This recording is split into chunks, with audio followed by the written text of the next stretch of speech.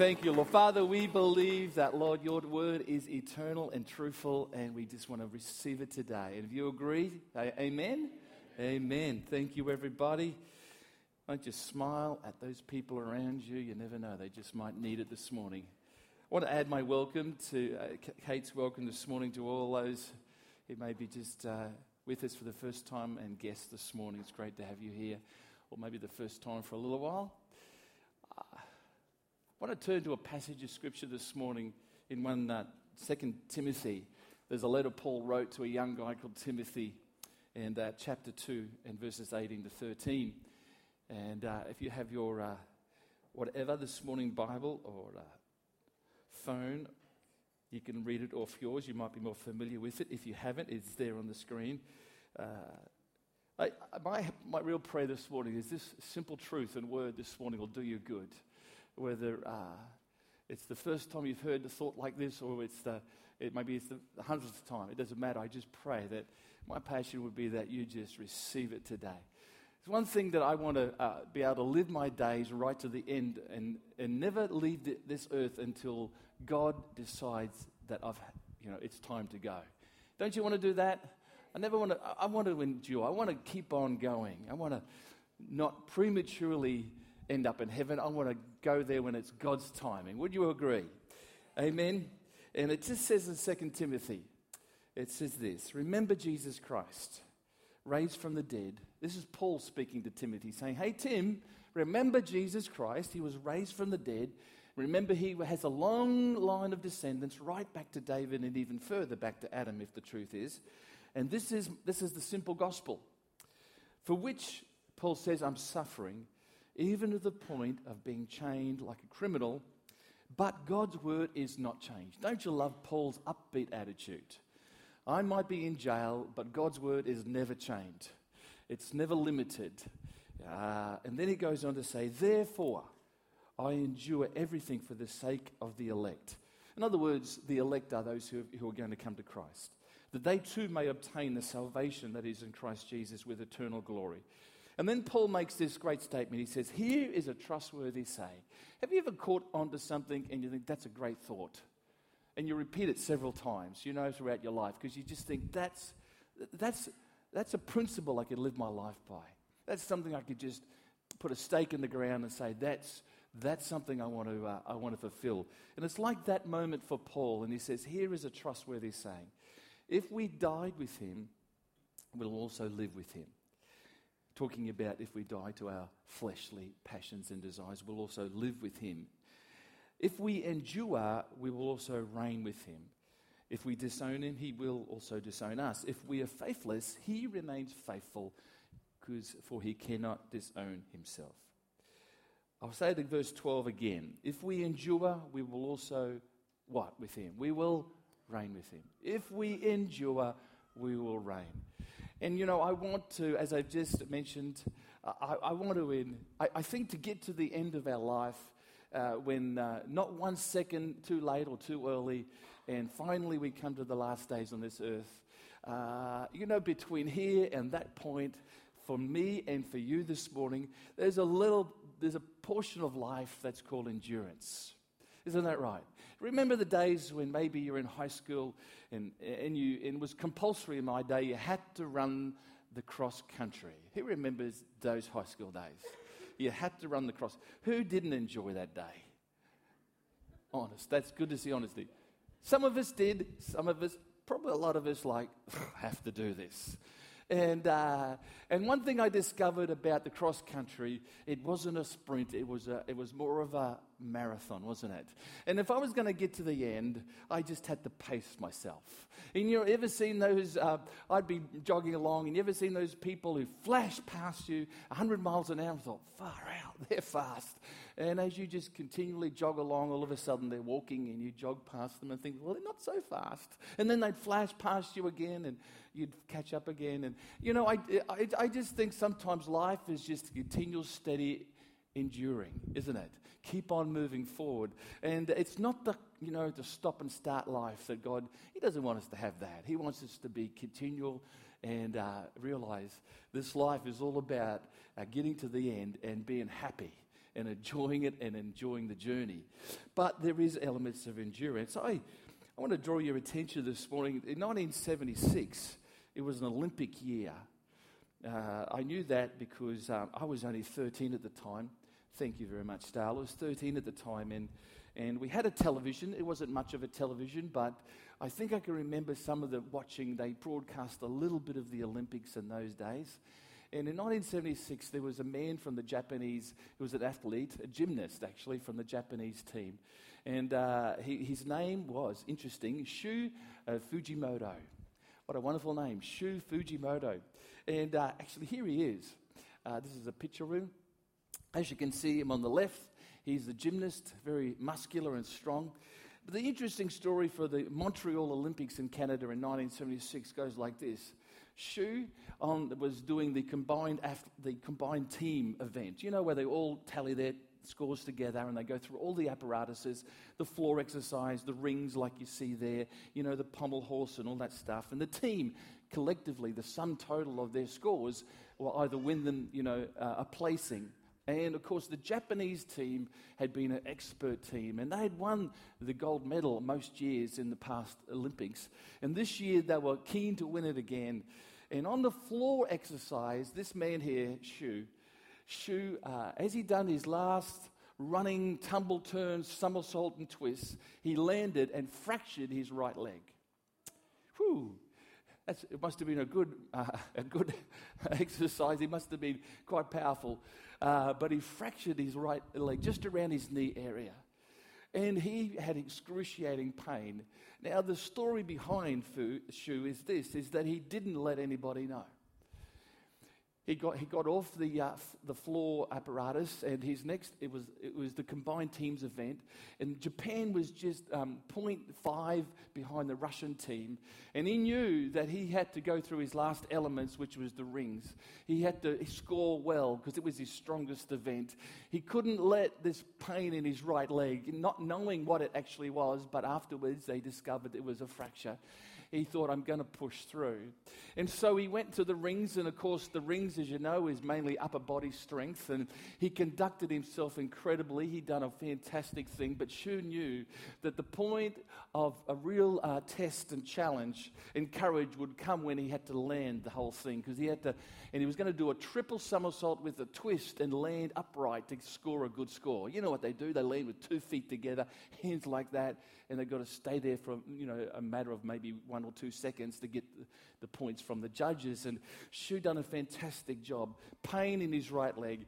And as he does this triple somersault with a twist to land, he knew that he was about to face one of the most horrific moments in his life, the most excruciating pain in his right leg. And as he landed beautifully. He stood there momentarily. He got the applause of the crowd there that day. And as he stood just long enough for the judges to judge him, his right leg then buckled gruesomely beneath him as he also dislocated his knee. So, can you picture the pain? The doctors said afterwards that no human being on earth should physically be able to handle such pain. A fractured right leg and then dislocated on the dismount. I reckon that's a fair bit of courage to do that. What do you reckon? The good news is for the Japanese team is they went away and they gained the gold medal again. And not till afterwards did any of his teammates, did anybody else or the team doctor know that he had the injury he had. And of course on the right side of this picture there he is in a cast right up to his knee. And he was asked many years later, if you had to do that again, would you? And his answer was, no. I would never do that. A gold medal is not worth that pain. But at the time, he was only 26. He thought it was worth it. And I'd like to say he endured. But, you know, he didn't endure just for that moment when he landed that triple somersault with a twist. He endured the pain of training for a decade before that. Since he was 16, he'd trained and practiced for that moment when he would be at the Olympics. The pain of every day, early mornings, late nights, getting up, pushing his body to the extreme. And it was the only reason that he could come through right at the end and cross the line and done well. It was the only reason. Because he knew what pain was, and this was just another level he endured. And, I just think that's exactly what Paul is saying to young Timothy here. Because he says, let me put it in a nutshell. He says, if we endure, we will also reign. If we push through, we'll get the gold medal. And isn't that the truth? And it's not about the short sprint, folks, in your Christian walk. It's about sometimes just pushing through, enduring. And it's not all painful. Let's be honest. If the Christian walk was all painful, we probably would say, give it up is a bad idea. But there's elements of great joy, but I've discovered something, that often joy comes as a choice and not because of the circumstances around you. That's the truth of the matter. And I've discovered that endurance is not a moment or an event. It's not something that just happens. And God hears your prayers, but I've discovered sometimes I've got to pray more than once. I think God hears your heart, but sometimes we've got to let him see it more than just once. I think sometimes God sees your life and he wants to communicate with you, but you've got to just allow that time more than just the once. And it's not that God doesn't hear the once, but I just think he knows he wants to build something into our life. And that's why when we ask, it doesn't always happen straight away. God always answers. Sometimes it's no, sometimes it's just wait. And that's the time, that's the enduring moment, isn't it? Endurance isn't a sudden thing.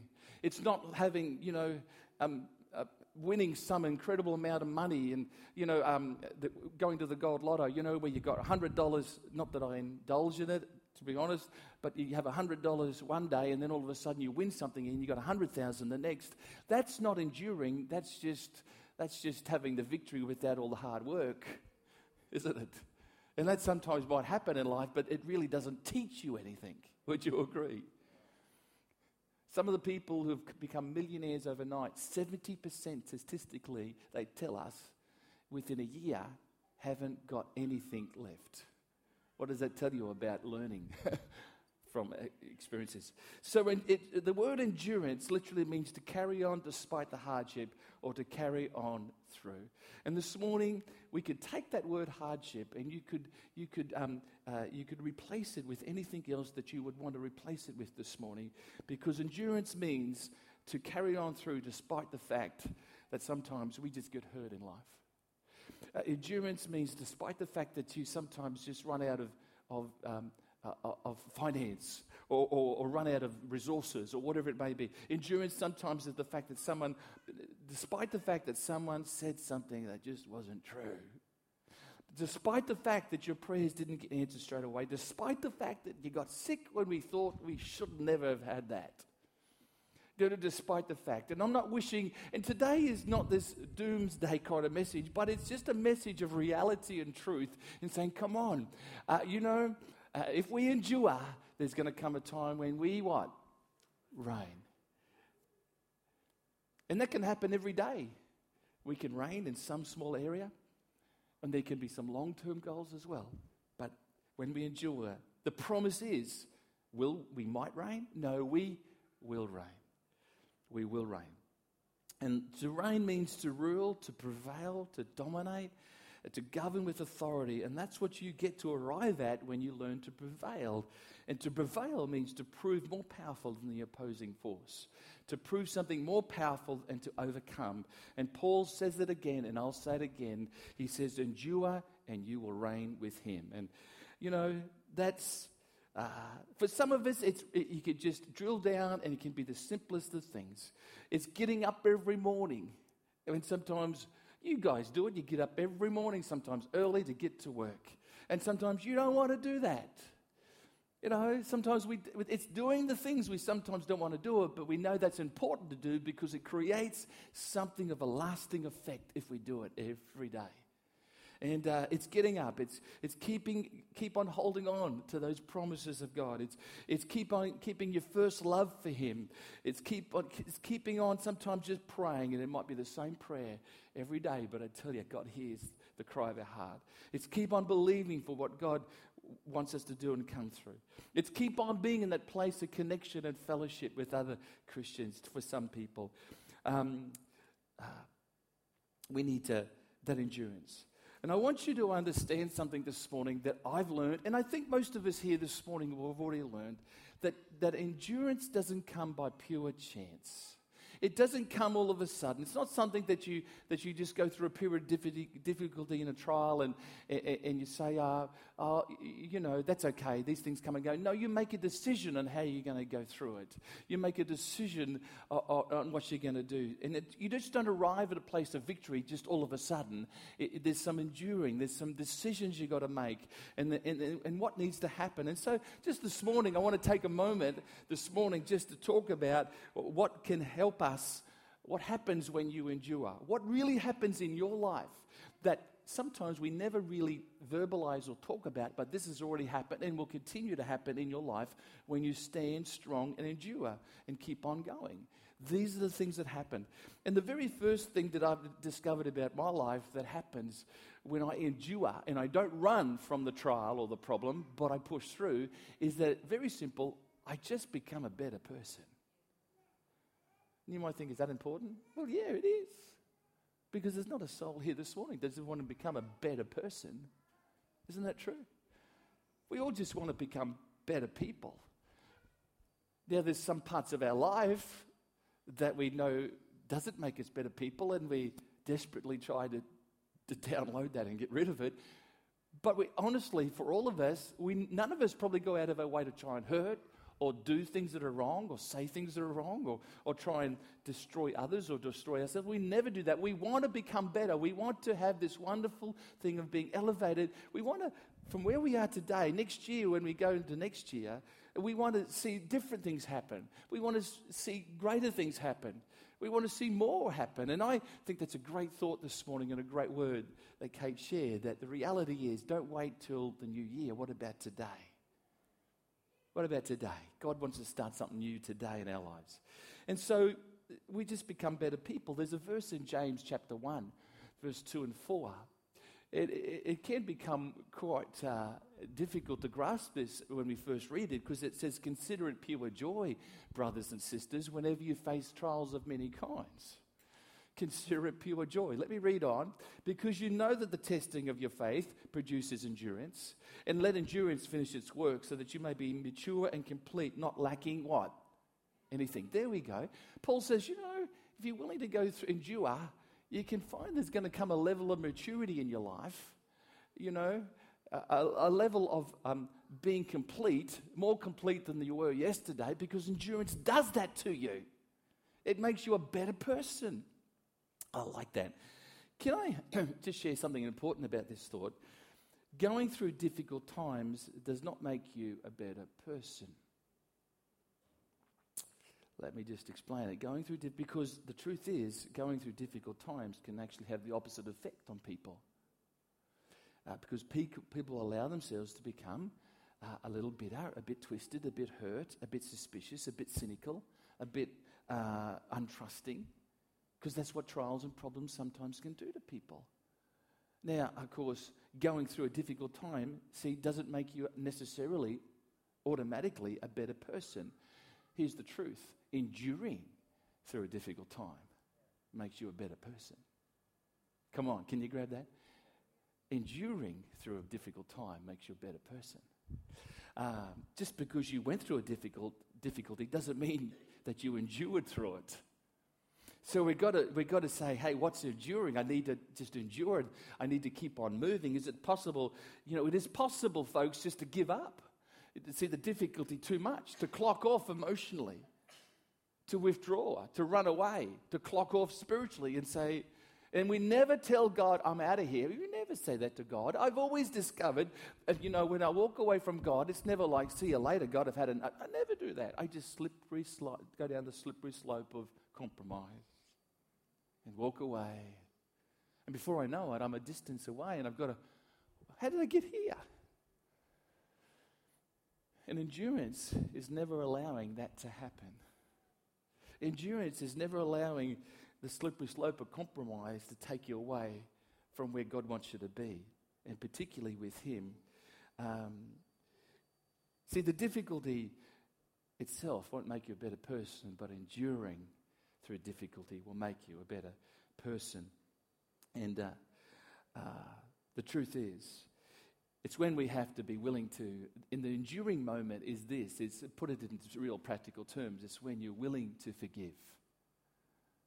It's when you're willing to give thanks in all circumstances, because the circumstances aren't comfortable, but you give thanks anyway. It's being willing, as I've already said, to pray again, and then even tomorrow pray again, and then the next day even pray again. It's been willing to keep on loving God when there's no reasons sometimes you think to love God. It's continuing to be connected in the body of Christ, even when you've got every reason to say, it's not worth it. You think anyway. And the interesting thing is, James says, would you count it actually, not just endure, but endurance is counting it pure joy. And you got to say, James, come on, that's a bit stiff, isn't it? How can you count difficult times in the midst of that? He didn't say, count the thing you're going through pure joy. He said, just have joy. Notice there's a difference. See, the path to pure joy, some people can think, well, it's joy will come when I have no problems. Is that true? If I have no problems, I'm going to have joy. But the reality is that, the truth is that James is not saying that. He's literally saying, because many people live with that false belief, when I have no problems, then I'm going to be happy. And the truth is, the path to God's pure joy is mine when I face my problems. You think, okay, how can you have joy when you're facing problems? Well, it mightn't be joyful, but there's nothing wrong with having joy in my heart and peace in my heart, even in the midst of the problem. See, we think, when I no problem, I'll have joy. No, why wait to then? Why not have, Father, I'm going to praise you anyway. I'm going to thank you anyway. I'm going to have joy well before that. See, if you face your problem, that's what Paul's saying in James. Come on, consider it pure joy when you go through various trials of many kinds. In other words, let joy, make a decision about the attitude of gratitude. That's the reality. Because if you can't change the circumstances in your life, you can surely change how you respond to those circumstances, can't you? You choose. You make a choice about your mindsets and about your attitudes. And your trial, I've discovered, can become your friend when it forces you to enjoy the fellowship of our God. I'll say it again. I've discovered the trial and the problem and the struggle can become my friend when it forces you to enjoy the fellowship or draws you near to God. I heard this great thought, and it's just this thought. How different would we live our lives if we really believed that God wholeheartedly loves us and is not angry with you? I'll say it again. How would you live your life if you really believe that God really, really, really does love you? How would you be when you face the problem or the struggle? How would you be when you face that struggle knowing that God really does love you? Because I believe if we did, and we heard a struggle or a problem or terrible news came our way, it would fall on a heart that believed God loves them. And if we have a heart that believes God loves them, man, we would then start to believe what God says about us and His truth. And His truth says this: I know all things can work together for good that loves God, because God loves me.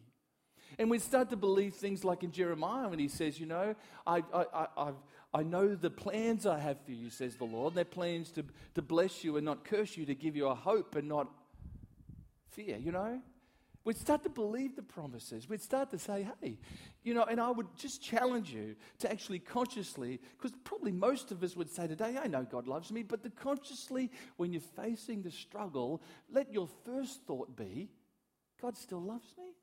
Because often your flesh or the devil, what does he want to say when there's a struggle or a problem? God doesn't love you. Sounds like the whole garden scene again, if you ask me, in Genesis with Eve, doesn't it?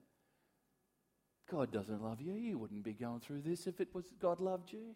I want to tell you, it's the biggest lie on the face of the earth. See, I'm not sure that God actually wants us to go through some of the problems I go through, is because I think sometimes I generate them myself, and you do too. But I'm glad that I serve a God that can truly turn the valleys into mountains. Come on. I'm just glad that I still serve a God that takes our worst times and brings some of the best times of life out of it. I'm just glad that God promises us, what God promises are still true. I'm just glad that He still makes all things work together, as I said, for good for those who love God. I'm just glad that I can stand on His promises in those times. I was watching the Australian Open golf. Did anybody... I didn't spend a long time, but I was just interested in a couple of golf players because they're playing in Sydney at the moment, the Australian Golf Open. And I think today's the last day, is it? Does anybody know? I think it's the last day. Anyway, I was just reminded of the reality. You know, when they first started to play golf, they invented, this is over a century ago, they invented a ball that was completely round, which is good because it still is, but it was completely smooth. It was because they had this mindset that a smooth golf ball will actually go through the air with less friction. Makes common sense, doesn't it?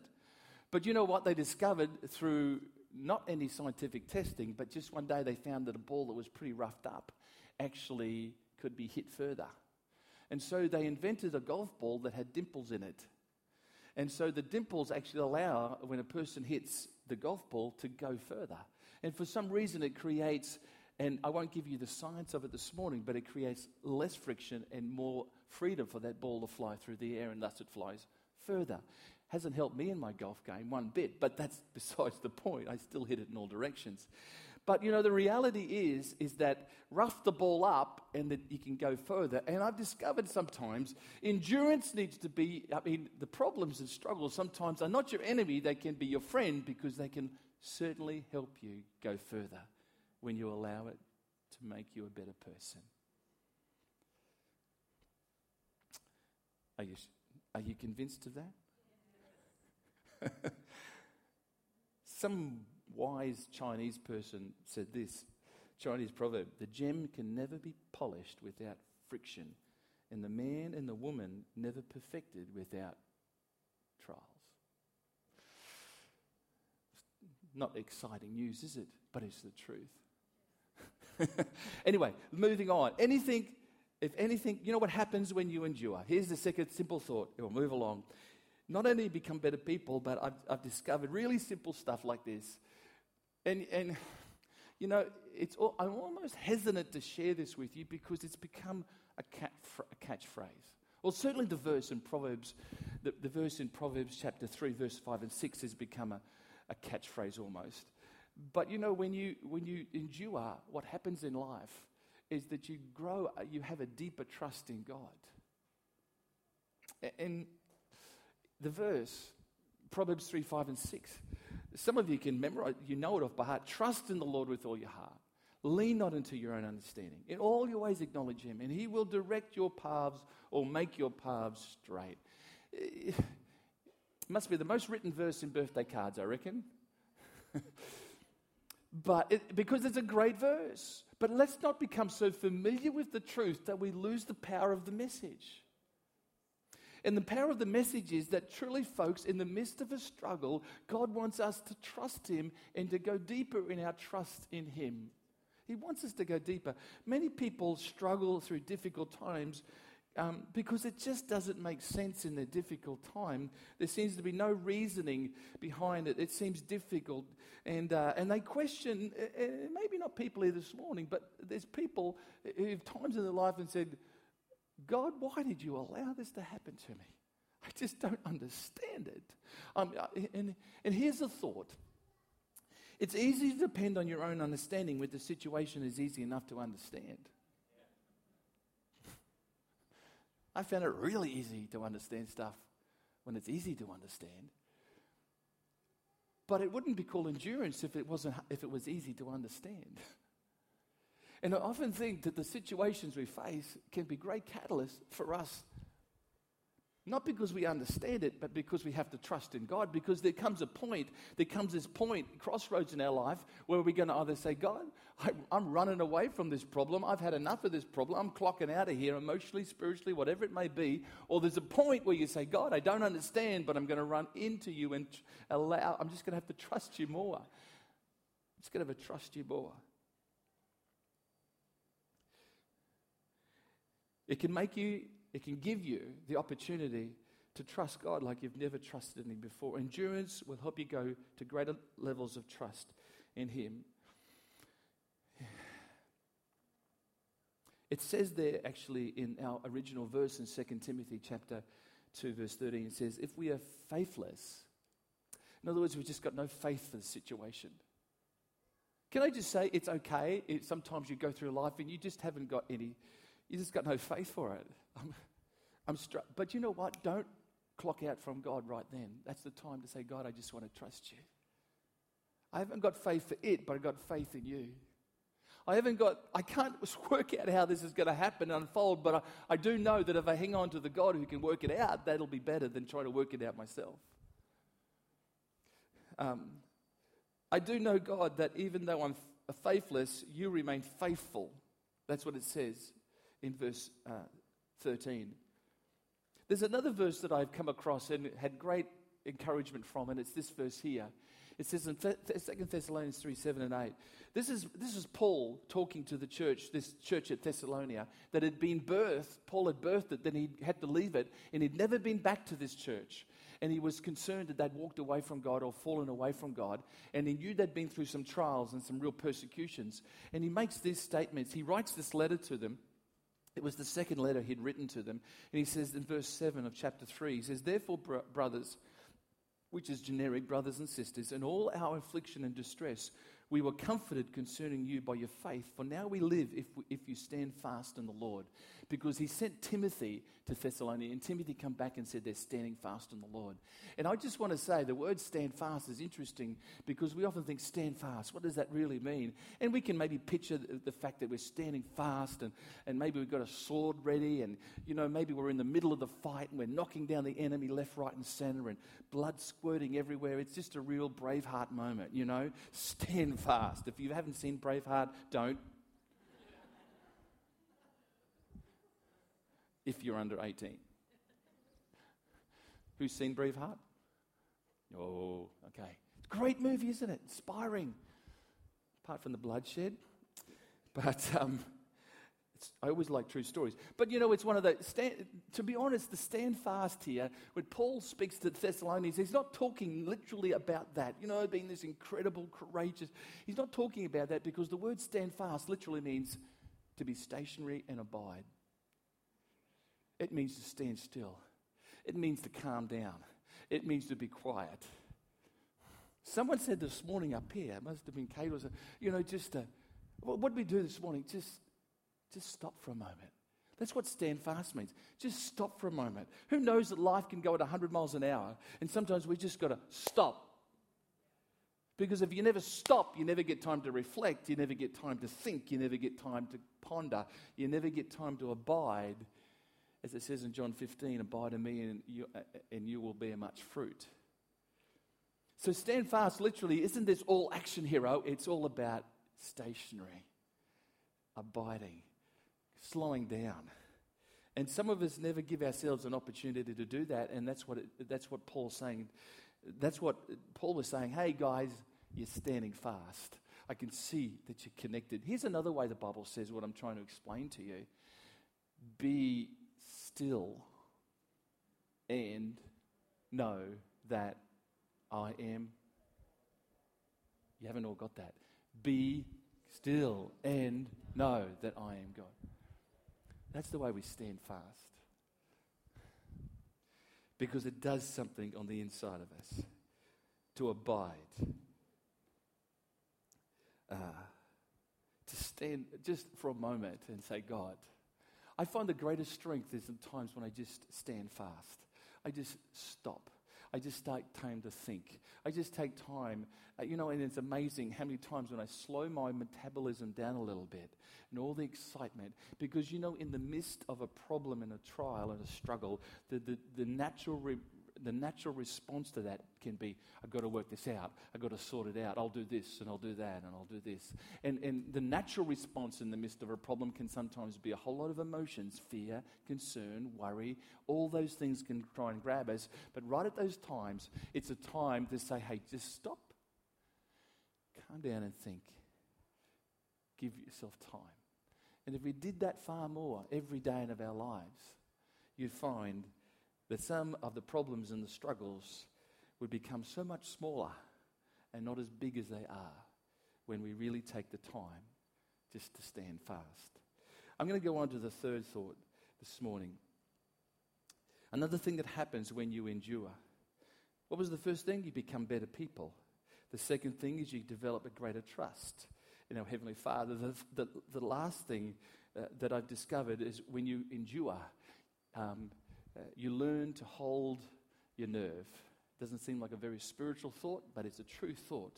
Because often between the promises of God, or what God has spoken here in life, or what you're believing for, and between the victory, between the reigning, between the gold medal, between the end result that you always wanted to see, there's often, sometimes long times of endurance. And in that time, that's the waiting period, that's the time when you just got to hold your nerve and hold your faith and stand strong. That's the time. It's holding your nerve in those times. Because I like the times, maybe when I've been at church and, the speaker may give me a word of knowledge, of encouragement. That's brilliant times, isn't it? Love that. And I love all that. And I love the times of the promise when I read God's word in my devotions, and that is a moment for me. And maybe this morning there was a moment for you was just shared that, hey, that simple thought that it's not next year to wait for. Wait, it's today is the day. You need to see things new. Maybe that's for you. That's great moments. And I love the moments when you collect. When the times when you get the victory, when you get the medal, when you get the accolades, when it's all going well. But between in the middle part, that's the times, it's the waiting time. We never talk about that, do we? We'll always talk about the victories. We'll always talk about the promises of God. But right in the middle, we sometimes just leave out that middle bit, and we never have a great conversations about that because that's the more difficult time. That's the more harder time. That's the time, when we have to push through a little bit. Paul said, I press on towards the mark for the high call of the Christ Jesus. And I've often thought, what have I got to press on for? Well, you've got to press past a lot of stuff sometimes. You've got to press past fear. You've got to press past the things that just want to be like a soldier, a centurion, or a sentry, that stand at the Buckingham Palace front gates. And if you're not welcome, they won't let you through those gates. And I tell you, there's some things that the enemy doesn't want you to push through on. He doesn't want you to go past. He's going to stand there and say, you're not going through. And you're going to say, out of the way, I'm going through. I'm pressing on. And see, there's the times. And, maybe this morning you thought, well, God told me to go to Bible college. That was the promise. Well, he did. Well, where's the money? I don't know. But hold your nerve. He's just saying, I thought it was God's will for my husband to come to God. Or my wife. Well, it is. Well, it hasn't happened. Well, that's okay. Just hold your nerve. Keep on believing. I thought God was going to heal me. Well, he does. When's it going to happen? I don't know. Just hold your nerve. Keep on believing. It's never going to do you any bad. It actually will do you good.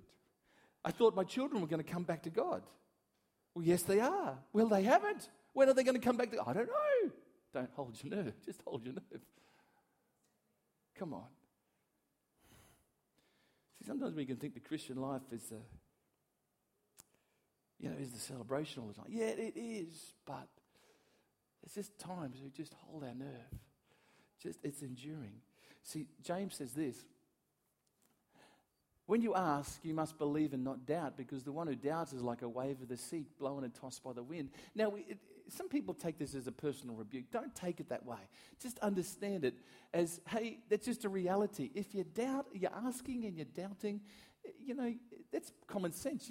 You're a person who's a little bit there and there. Oh, yes, I'm believing. And next day, oh, no, it's not happening. And, God doesn't want you on an emotional roller coaster of faith. He just wants you to be stable. The person should not expect to receive anything from the Lord. Such a person is double-minded and unstable in all they do. Oh, man, that's the truth, isn't it? If you ever wondered why your life can sometimes seem so unstable, up and down, it's really easy because you're right smack in the middle between a promise and a breakthrough. You thought I was going to say that was bad, but sometimes we go through unstable moments. You're right smack in the middle between what was promised and getting the promise fulfilled. Maybe you've forgotten the promise. And I want to tell you this morning, remember it again today. He said something to you a long time ago. Come on, you haven't seen any movement on it. It doesn't seem to be happening. In actual fact, it looks like the problem is worse than than ever before. And you wonder, where is the answer? I want to tell you, folks, you plant a seed, you don't have an orange tree the next day. Sometimes when you plant a seed, what happens is there's real periods of darkness. That seed doesn't see any light. Isn't that true? It's just darkness. There's just soil. There's just worm poo. It's just all that type of stuff. And it doesn't feel good. It doesn't taste good. It doesn't look good. But I tell you got to just wait, because there's a day when you'll break through the surface and you'll see the light. And some of us might be in just the seed form and it's just there in the darkness. But there's going to come a day when it'll see something. Come on. Amen.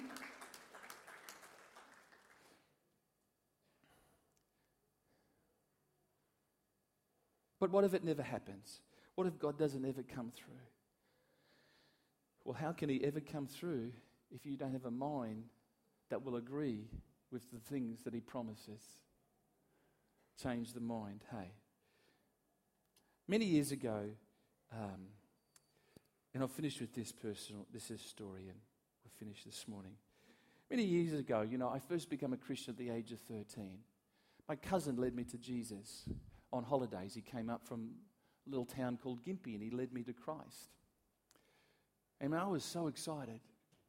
I received Christ readily in my heart. I knelt and bowed a prayer. I didn't know if that was what you had to do, but that's what I did. And I prayed a prayer after him of commitment to Christ. And to be honest, I've never really looked back. I've had some times when I've probably just kind of let God stand in the background a bit, but I've always just walked with him generally. But I can remember when I came to Christ at the age of 13 that I was zealous. And my mum and dad, they didn't go to church, and I was going to church. And I thought, man, if you're really Christians, you need to go to church. And so I was quite zealous, and I thought, how can I broach this subject with my mum? Well, what I did was I thought, I'll just ease her into it, and I'll leave little Bible tracts all around the kitchen. And I always remember at the age of 15 that finally my mum, I was in the kitchen, and she was angry with me. And she says, "Don't you think I'm a Christian?" I was like startled. What do you say to your mother when you're 15? You don't want to answer her back. She was loud. She was angry. She's given it to me. And man, in hindsight, I now realize what it was. Conviction. But she was so angry with me, and I thought, oh, far out. The tracks didn't work. I thought that was going to work, so I started to leave Bibles. Well, far out. If she was angry before, now she got really angry with me. I thought, what's she going to do? Kick me out? Just for trying to share with her Jesus? So I get to the age of 19, and folks, there's a lot of prayer going into this. I want to say most weeks of my life, between the ages of 13 and 19, I just continually prayed for my mum. And sometimes it might have been just, touch her life, Lord. Now, the truth is, my mum had gone to church when she was young, but she'd never committed her life to Jesus Christ. She didn't know what that was. No one had ever told her. So at the age of 19, Mum agreed to come to this church. That was many decades ago. And she sat somewhere about where Malcolm and Sandy are, and I got her as close to the front as possible. There was an evangelist speaking, and I mean, he was it was a guy called, I've forgotten, doesn't matter. He used to teach on end times. Barry Smith. I always kind of think the end times message was just bait because he wanted to get people to know Jesus. Anyway, so my brother, who was 19 at the time, I was 19 at the time. He was 9. He's 10 years younger than me. And so my mum listened to the message. She didn't respond. I thought, rats. At least she's not getting angry, so I thought. I took her home in the front seat of my Holden. It's a bench seat. She sat in the middle. My brother on the left, me on the right. I thought, we've got her. She's cornered. Right, you remember that there used to be cars with bench seats? For those of us who are under 25, just believe me. And so we all sat in the front, and I drove home. And on the way home, I said simply these words. It was like a volcano erupted. I said this. I said, Mum, what do you think of the message? Well, if she was angry when I was 15, now she was just super angry when I was... She screamed and said, I don't want to hear a message like that. I don't... And with that, I said, okay, Mum, sorry. I was just trying to... And with that, she burst into tears. And I said, Mum, do you want to receive Jesus? She said, yes! And I parked the car in the driveway of Westari Street in Clinton Park. And there my brother led her to Jesus and prayed. And with tears, she received Christ into her heart. And she stopped the fight. She stopped the continual just angry. Because it wasn't me that was the problem, folks. And when you're enduring, sometimes we blame ourselves and we think, I must be the problem of what I'm going through here. Sometimes it isn't the case. It's just a matter of everything around you is in turmoil. Continue to stand strong on what you believe. And we led her to Christ, and the floodgates opened, and she's continued to serve Jesus. And she's 80 this year, and living in Brisbane, and continues to fellowship and continues to serve Jesus. And I just think that's wonderful, isn't it? But you know what, folks? There was many years of me just pressing through, enduring. Just continue to hang in there. You know, now my dad's an interesting story because I continually prayed for him all my life, but it was many decades before there was even a response to Christ. And you know, I got to be honest with you. When my dad was dying, 2008, he only had 7 days left. He knew that because he took himself off dialysis because cancer had riddled his body and he didn't want to die of cancer. He was willing to die on his terms, and I thought he was quite brave. And I said to Dad one day, Dad, I want to pray with you. Would you let me do that? And he said, yes. And I prayed a prayer, a response to Jesus. And then I looked at him and, I spoke to him and I said, Dad, do you agree with that? He said, yes. Did he go to heaven? I would want to believe so. Did he receive Jesus? I believe he was sincere. I don't know. I just got to trust God. But it took something like 30 years to continual prayer. If that was his moment of salvation, so let it be. Let God be the judge. But all I know is it really was rekindled this week. My dad's response that day on the phone to me as I prayed with him, because my youngest daughter came out one morning and said, Dad, I just had a dream about Pop Hewitt. I said, what was the dream? And she went searching through all the photo albums. I said, what are you doing? She says, I'm looking for his face. I said, you know what he looks like? No, he doesn't look that old. When I saw him, he was at this long table, at this long feast of a table. He was dressed in white and he was young. I said, show me a picture. And it was when he was about 35. She says, that's what he looked like. Is that a picture of heaven that she had a dream about? I don't know. I'd like to say amen. Endure. Hang in there. Why does God take so long? It's because sometimes we take so long to just submit to Him. We take so long to give our hearts over to Him. We take so long. I'm not talking about commitment of salvation. I'm just talking about yielding to Him through life and saying, Father, just help me. Maybe today you're here and you're right smack in the middle of the promise and the victory. And it's just unsettling and it's unstable and it's dark. And you can relate to that. Can we stand today as we close in this meeting? Can I ask you a question today? It's really important because it's ultimately your future that we're talking about. could we ask you this question? And if you were to die tonight, where would you go? Would you go to heaven or hell? And if this morning, in answer to that question, you're not sure where you would go, being not sure is probably a good indication that heaven isn't your destination.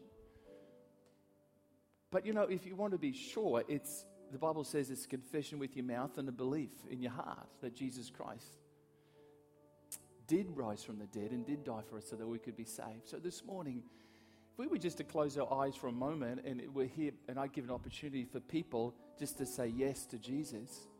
And if you're not sure about where your future lays and where you stand with God, you can be sure this morning I'd love to pray with you this morning, a simple prayer of response and commitment. And you can indicate that to me by just raising your hand. Now, make it your response. It's not anybody else's. It's you and God. If you've never done this before, maybe this morning's the opportunity. There's a new day. Could you just lift your hand to me? I'll see that hand and you can put it down. Thank you. Thank you, madam. I see that. Anybody? Thank you, madam, up the back there. I see that hand this morning. Sorry, there was another person. Just raise it. Was there someone else in the middle here then? Thank you. I'll just wait a moment more. Response to Jesus. Christians, just be aware. People are making eternal decisions right here. Which is wonderful. Thank you.